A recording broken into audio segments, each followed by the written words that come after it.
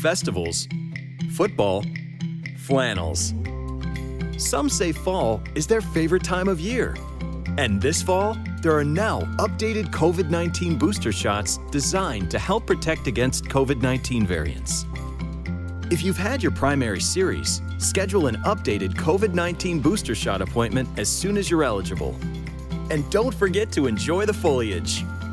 Sponsored by Pfizer and BioNTech. Mi gente, dímelo, dímelo. Yeah, what's up? Welcome to another episode of the Quien Tú Eres podcast brought to you by Plural. You already know, it's your boy Pavel bringing you another special episode. Now, we typically have a guest on each week of the podcast to join us for a candid conversation around the conflict that they've experienced between professionalism and authenticity. This week, instead of sharing the story and experience of another guest, I'm actually going to share a recent interview that I had on the Sound Judgment podcast. It was a dope conversation, and the host was nice enough to share the full episode with me so that I can share it with y'all. It was a dope conversation that touched on career journey, the lessons learned since launching this podcast, and what really makes a good host. The answer may surprise you. As always, enjoy this dope conversation.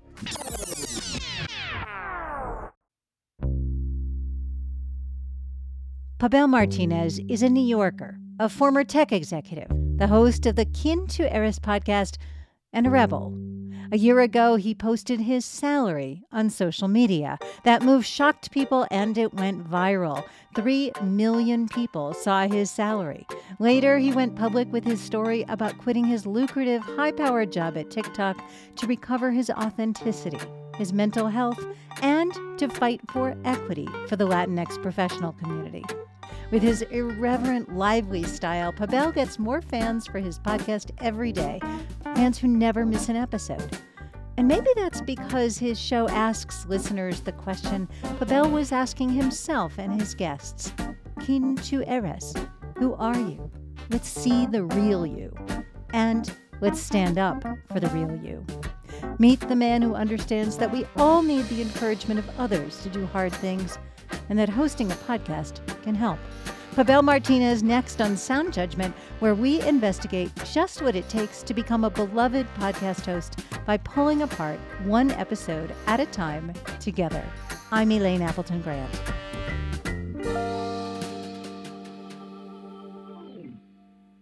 Ever since I talked with Pavel, I find that his conversation keeps popping into my head.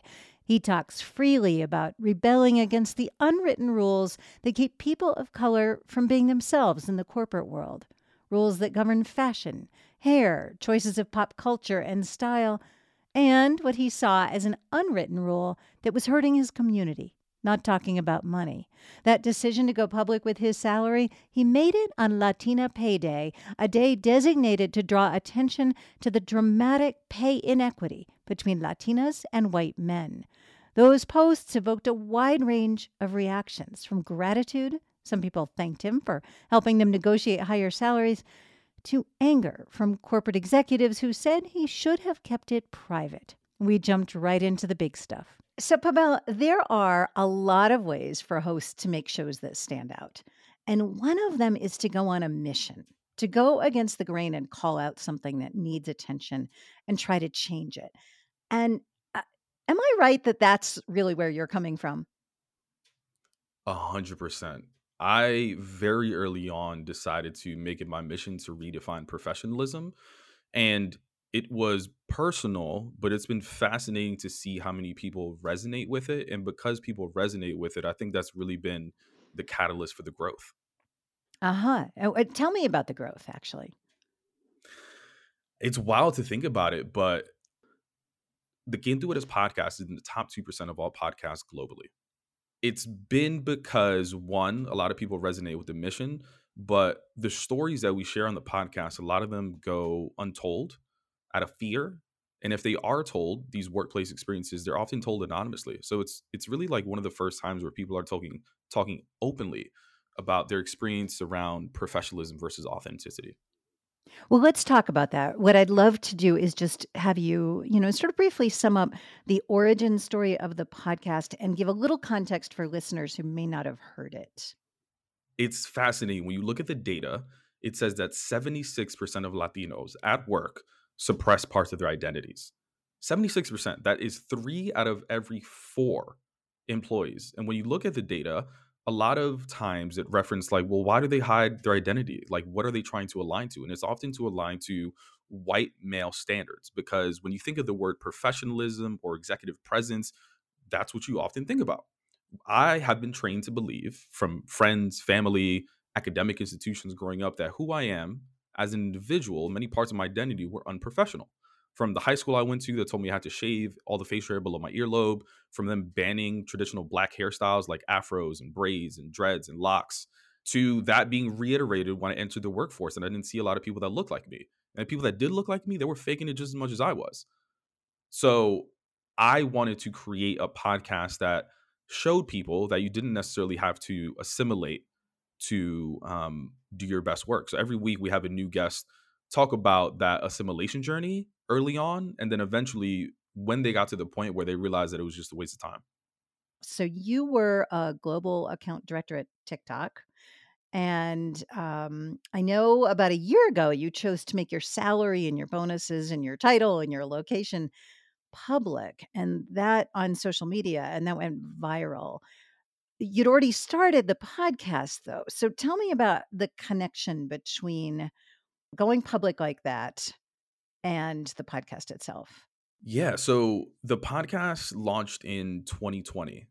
And again, if you go back to the data, like 76% of Latinos suppress parts of their identities at work. I was part of that 76%. And I went to the extent of like deep assimilation. Like I used to dedicate days out of the week to study white popular American culture because I thought it would help me avoid racism and microaggressions and all of these things, right? And I read that about you, and I thought that was utterly fascinating that you actually made it a conscious choice to study that. That was amazing. But go ahead. yeah, and the fascinating thing is that I'm not alone. A lot of people do it, they just don't talk about it. But I would tell people about these experiences and they would give me the same reaction. They would be like, "Oh my god, it must just be you doing this." And I was like, "Oh my god, you don't even know how different of a work experience it is for me versus you." So that plus the reason I was doing it was because I didn't see people that looked like me being their authentic selves. The representation I saw of people looking like me that were successful were doing the same things. They were lying about their weekends. They were studying white culture. They were like doing all these things to because they thought that's what they needed to do to be successful. So I wanted to show people examples, representation of people being their authentic selves that look like them. And it started with me sharing other people's experiences, but the more frustrated I became, the more I started sharing my own experiences. And the most popular episodes that I've done on the podcast have been me sharing my own story and experience versus me sharing other people's experience. That is fascinating. How scary was that?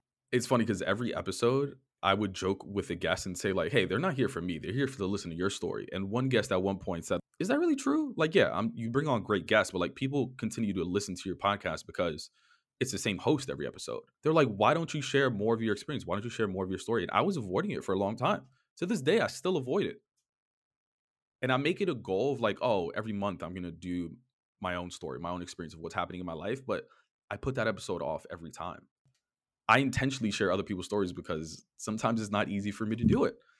That said, I think the more vulnerable I am, the bolder I am, the more fearless I am with my perspectives and the actions that I take, the more that people feel more comfortable sharing their story. So there is a lot of power in that.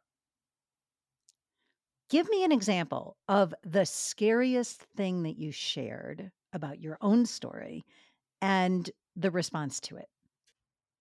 Sharing my salary transparently was probably one of the scariest things I've done.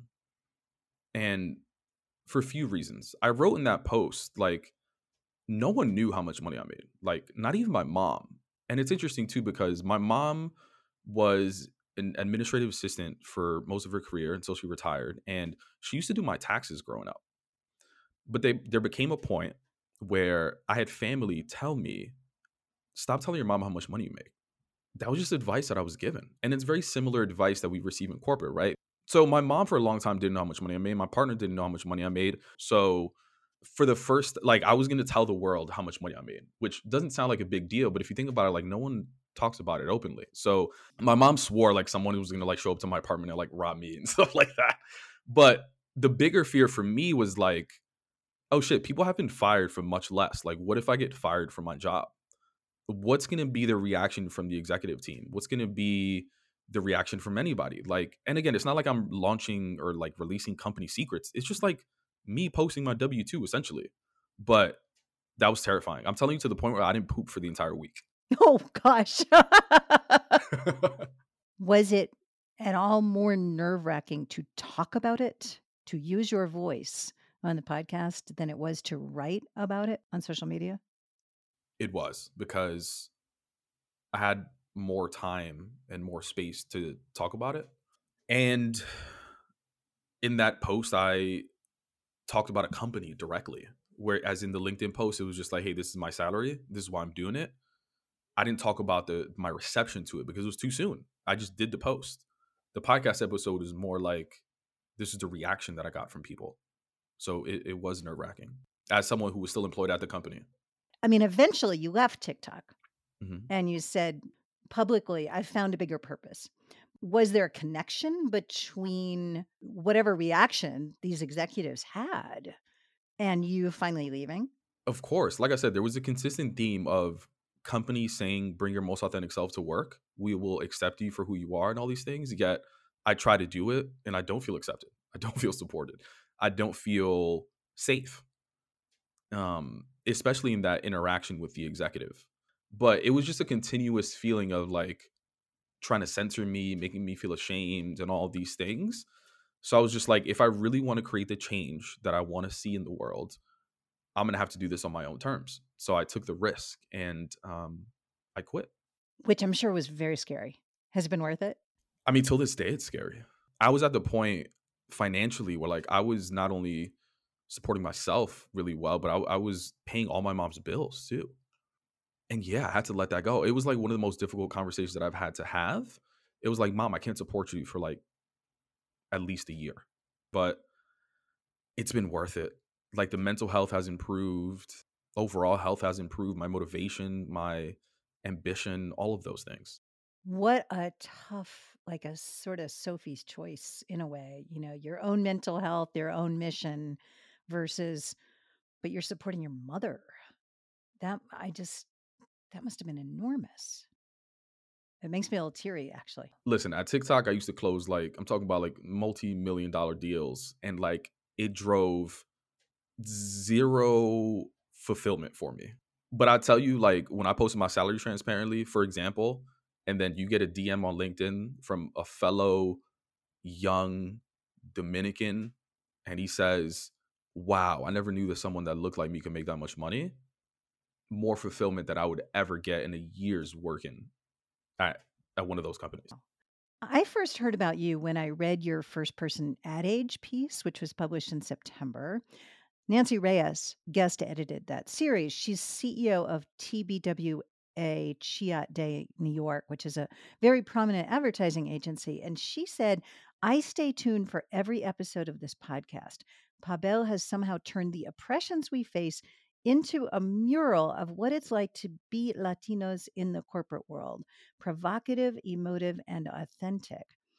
And then you went on to say in that same piece a couple of really important things. First was, even when we build the courage to unlearn what we've been taught and we embrace our authenticity, we are often met with resistance, including and not limited to microaggressions, sexism, and racism. As a result, these workplace experiences often go untold. If the experiences are shared, then they are typically shared anonymously, as you just said, out of fear of judgment or retaliation. And you went on to say the podcast serves as a safe space to share our experiences while educating the world about professionalism. Do you ever have trouble getting the guests that you want, especially as your podcast has become more and more popular? Guests are likely to think, well, so many people are going to hear my story. I can't tell that story publicly. How are you navigating that? Before getting into that, let's take a quick break and hear from our sponsors. This episode of the Quien Tú Eres podcast is sponsored by McDonald's. Since 1985, McDonald's has given over $33 million in scholarships. You can win one of 30 scholarships available and win a scholarship of up to $100,000. This year, McDonald's is giving away $500,000 in scholarships. Since 1985, HACER has helped aspiring Latino students achieve their dreams of going to college. But despite students' unwavering desire for progress, they still feel lost and powerless, making the need for support greater than ever. And that means it's time to hacer more. Students can apply to McDonald's HACER National Scholarship and go further like Katia in Chazareta. To apply to the McDonald's HACER National Scholarship, visit mcdonalds.com/hacer. That is HACER. Quien Tú Eres is supported by First Republic Bank. Your hard work is paying off. That's why it's time to start working with a financial partner who will always have your back. At First Republic, you'll have access to your own personal banker who knows you by name and is prepared to support your financial needs. Learn how personalized banking can make a difference for you and your family at firstrepublic.com. Member FDIC, equal housing lender. Great question. And what's interesting is that I have a guest that is going to come on the podcast very soon who I had to honor the fact that she wanted to remain anonymous. And I don't do this often. In fact, I've only had one other anonymous person, but I am going to honor it just to reiterate that this is a problem. The fact that this person doesn't want to share their name or face just shows that there's a problem. But most often, people are willing to come out publicly because of the mission and the vulnerability of myself, the host. It's interesting too.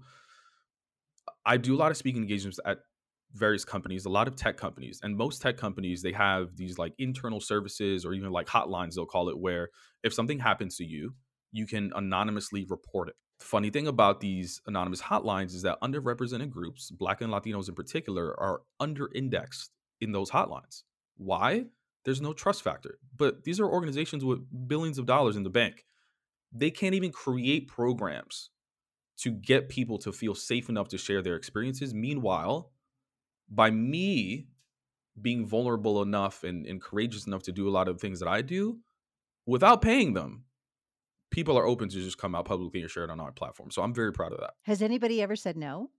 I just can't do it. Yes, but not because of the platform of the story, more so because of a time commitment. Oh, really? That's very interesting. I mean, it's not analogous, but it's interesting, I think. A few years ago, I did a series on the Tulsa Race Massacre for American History Tellers, which, 1921, it's more than 100 years in history now. People didn't want to talk about that 100 years ago. And so I recognize how incredibly difficult this is. Plus, just I think most hosts who are dealing with things that are personal, that are emotive, that have to do with our survival and our fulfillment run into this. Candor is hard. Authenticity is like the most used buzzword in podcasting, and people throw it around like it's easy, and it's hard. It's very difficult. I think it's even difficult for you to figure out like what that means to you. It's the first question I actually ask in every episode. And it's fascinating that for a word that is used so often, not one person has shared the same definition for what it means to them. I was going to ask you that. In fact, let me play a clip. All right, well, let's start off where we always start off with the word authenticity. For you, when you hear the word, what comes to mind for you? What does it mean to you? So for me, authenticity is being able to be who I am, like truly who I am, and not being reprimanded by it. So I'm not trying to be someone else in order for me to fit in. So that's what authenticity means. It's a word that's supposed to mean, being who you are. But sometimes when you are who you are, you encounter a lot of problems because you're supposed to act a different way in order for you to be accepted. And you're shaking your head. Tell me what you're feeling as you listen back to that. The word that stuck out to me instantly when I heard it was being reprimanded. I noticed that, of course, that you picked up on that word reprimanded. And let me play another clip. Yo, reprimanded? That's a powerful word. Sounds like you had consequences. What were some of those early experiences, maybe growing up, when you trying to be yourself and you were reprimanded? There were a couple of interesting things about that. First of all, is you had to interrupt her to ask that question. Just interrupting someone is a cultural thing. Did you have to train yourself to interrupt, that it was okay? That part is difficult. And I think when interviewing someone or having a conversation with someone, like, two of the things that are really difficult but needed is being a good listener and picking up on certain words that are said, right? Like, she went on to explain what authenticity meant to her. I just happened to pick up on reprimanded. So for me, I was like, oh, that's a follow up question. But also, I think some guests have a tendency to just like speak for a long time, whereas like, hey, you already answered the question. But I don't know. I feel comfortable doing it sometimes, but sometimes I am conscious of like, oh my God, I'm a man. This may be triggering to her if I like interrupt right here, but it's so important to the conversation. I need to do it because we have to talk about it because you just mentioned it. So it is a little push and pull of like an internal dialogue that I have with myself. Yeah, that's interesting. I hadn't thought about it from the perspective of a man talking to a woman, but you're absolutely right. And it's very conscious of you to even think of that piece of it. I was thinking more that, we're all trained to be, especially as professionals, we're all trained to be very polite. And politeness, in my view, gets in the way a fair number of times of serving the listener, especially because guests often do have that tendency to go on and on and on and on and on. It's like, oh my God, why didn't this person take control of this conversation? But more than that I found very interesting is that you went directly to early experiences. And I have a clip on that. So I go in there and I see that you have, there was a communications major and then a hospitality major. And I always lean into communication. I wanted to have my own TV show. And I remember going back to my grandmother and saying, well, I think I found what I wanted to do. Like, I want to be on TV. Like, that's what I want to do. I want to have my own show. I want to interview people. And I remember she looked at me and she like told me, well, why do you think you're going to have a chance on TV? Like, people like us are not on TV, right? And that was kind of my first instance in me knowing that because I looked a certain way I couldn't be authentic. In order for me to fit in, I needed to choose other type of professions. And that was like one of the beginnings. Oh, there was an earlier beginning before that. Sorry, Wait, I think that. Uh-huh. but what does she mean by people like us though? Because you were living in the Dominican. Afro-Latinas, Black women in a Hispanic Uh, community. How does that feel? Damn, that was a good episode. All right. I neglected to ask you, which I usually ask right from the get-go, is tell me an episode that you either loved or that was very challenging to make. And why did you select this particular episode as one of a couple that you offered? Oof, yeah, that was a good episode. But I'm also thinking like, damn, I interrupt people a lot. In a great way. In a great way, actually. I mean, Thank you. yeah, I think it's valuable. I think part of my anxiety is that like I'm having 1,000 thoughts running through my head, and I'm just like, I'm so curious. I have to ask, like, wait, why did you do that? Wait, what did you do? Yeah, that was a great episode, and for a few different reasons. I think we touched on a lot of important things, but I think you also asked an interesting question too. Is like, well, why didn't you ask her about that specific instance where she got reprimanded? But one of the things that I'm very conscious of, and is a point that I want to make, is that we've been taught to assimilate before we even start working, right? And we've been told what our potential and our cap for success is at a very early age before we start working. And I don't think we talk enough about the impact that our family and our early years have on our self beliefs and what we can do with our potential. Yeah. And in fact, just quite the story about being 8 years old and meeting her mother, who she didn't grow up with. And one of the first experiences was her mother saying, we have to straighten your hair, and saying, but I love my curls. They're who I am. It was very powerful. And that's what I was going to ask you about, actually, is that you're illustrating the squeeze that people of color feel because they're getting the the messages from, the dominant culture and a whole bunch of messages from whatever culture they're from. And that's a hard place to be. And I think in particular, my friend Denise Soler Cox, who was a guest on your show, that's what she talks about all the time, is changing those beliefs that we get and just illuminating it, just talking about it. My understanding is people don't talk about that side, even less than they talk about the corporate culture. Before getting into that, let's take a quick break and hear from our sponsors. This episode of the Quien Tú Eres podcast is sponsored by Coca-Cola. We are this far into the year already. Time has just flown by so quickly that I can't even keep up. And as we get into these later months of the year, a few things come to mind. I live in New York, so the drop in temperature is something that I've had to come to terms with. With the decrease in temperature brings an increase in layers. And the temperature changes, the leaves falling, all of that really reminds me that the holidays are coming. And for me, the holidays represent a time to reconnect with loved ones, with family, friends.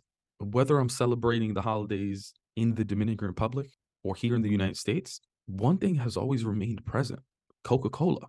Coca-Cola pairs perfectly with every holiday get-together. Enjoy the real magic of the season by surrounding yourself with good friends and family. Delicious food, and of course, ice cold Coke. 1,000%. And the biggest problem with us not talking about our experiences is that we feel alone, right? And when we feel alone, we feel like we're the problem, but we're not the problem. Like in that specific instance about her hair, like her hair is not unprofessional. Her hair is not the problem. The problem is larger. It's a macro level, society level issue with our current perception of what professionalism is. I always tell people, look up the definition of professionalism. It's defined as the skill or competence expected of a professional. That's it, skill or competence. So when we tell someone that they look unprofessional, what we're telling them is that I don't believe you have the necessary skill or competence to do this role. Yeah. Yeah. And I enjoy that part of your episodes where I'm hearing about the family stories. It's illuminating. It's interesting. It's they're so real. I love hearing about, like, here's what happened to me when I was 8 years old. Let me take you to that place where my mother is brushing my hair and saying I can't keep my curls. It's very powerful. What I want to do is play one more clip, and I think it's maybe at the heart of your whole show. And then I've got a few questions that I always ask. You have the courage and the audacity to say, no, I am faculty, or no, I'm not your assistant. Like, call me what I am. Like, a lot of people in that survival mode would have been like, just let it go. They would just, don't worry about it. Let me just collect my checks. Like, what gave you the courage to just be like, no, like to stand up for yourself? Like, that's something that a lot of people don't do, unfortunately. So you called that out and you saw that in her.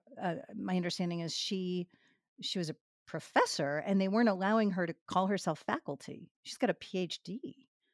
And someone was calling her their assistant when being introduced. Just tell me your feelings about that. Just hearing that back. What does it prompt for you?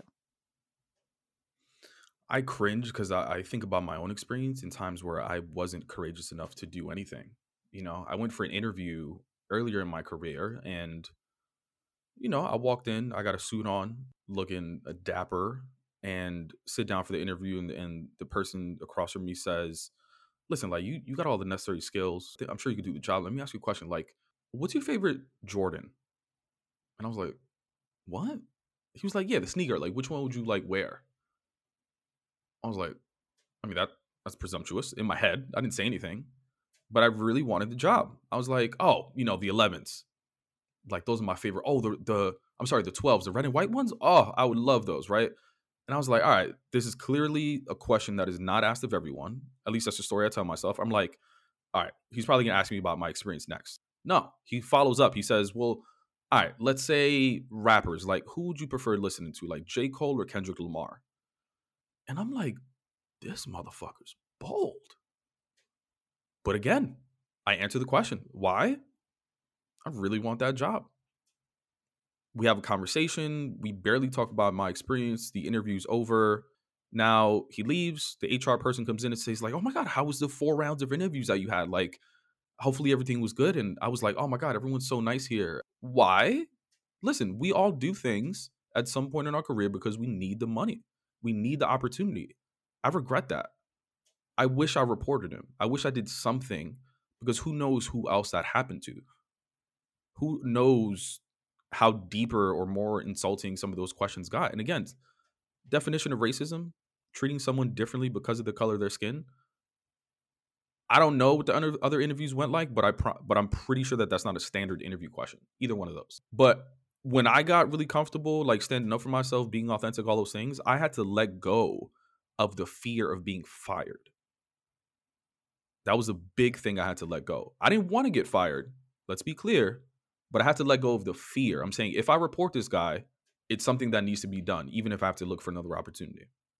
You have stated, I think it was in that Ad Age article, that basically the thing that's going to give an individual courage is to show the stories of many people, which is something over 100 episodes that you have done. Have you seen this belief bear out that, it takes all of us to help one person gain the courage to be themselves?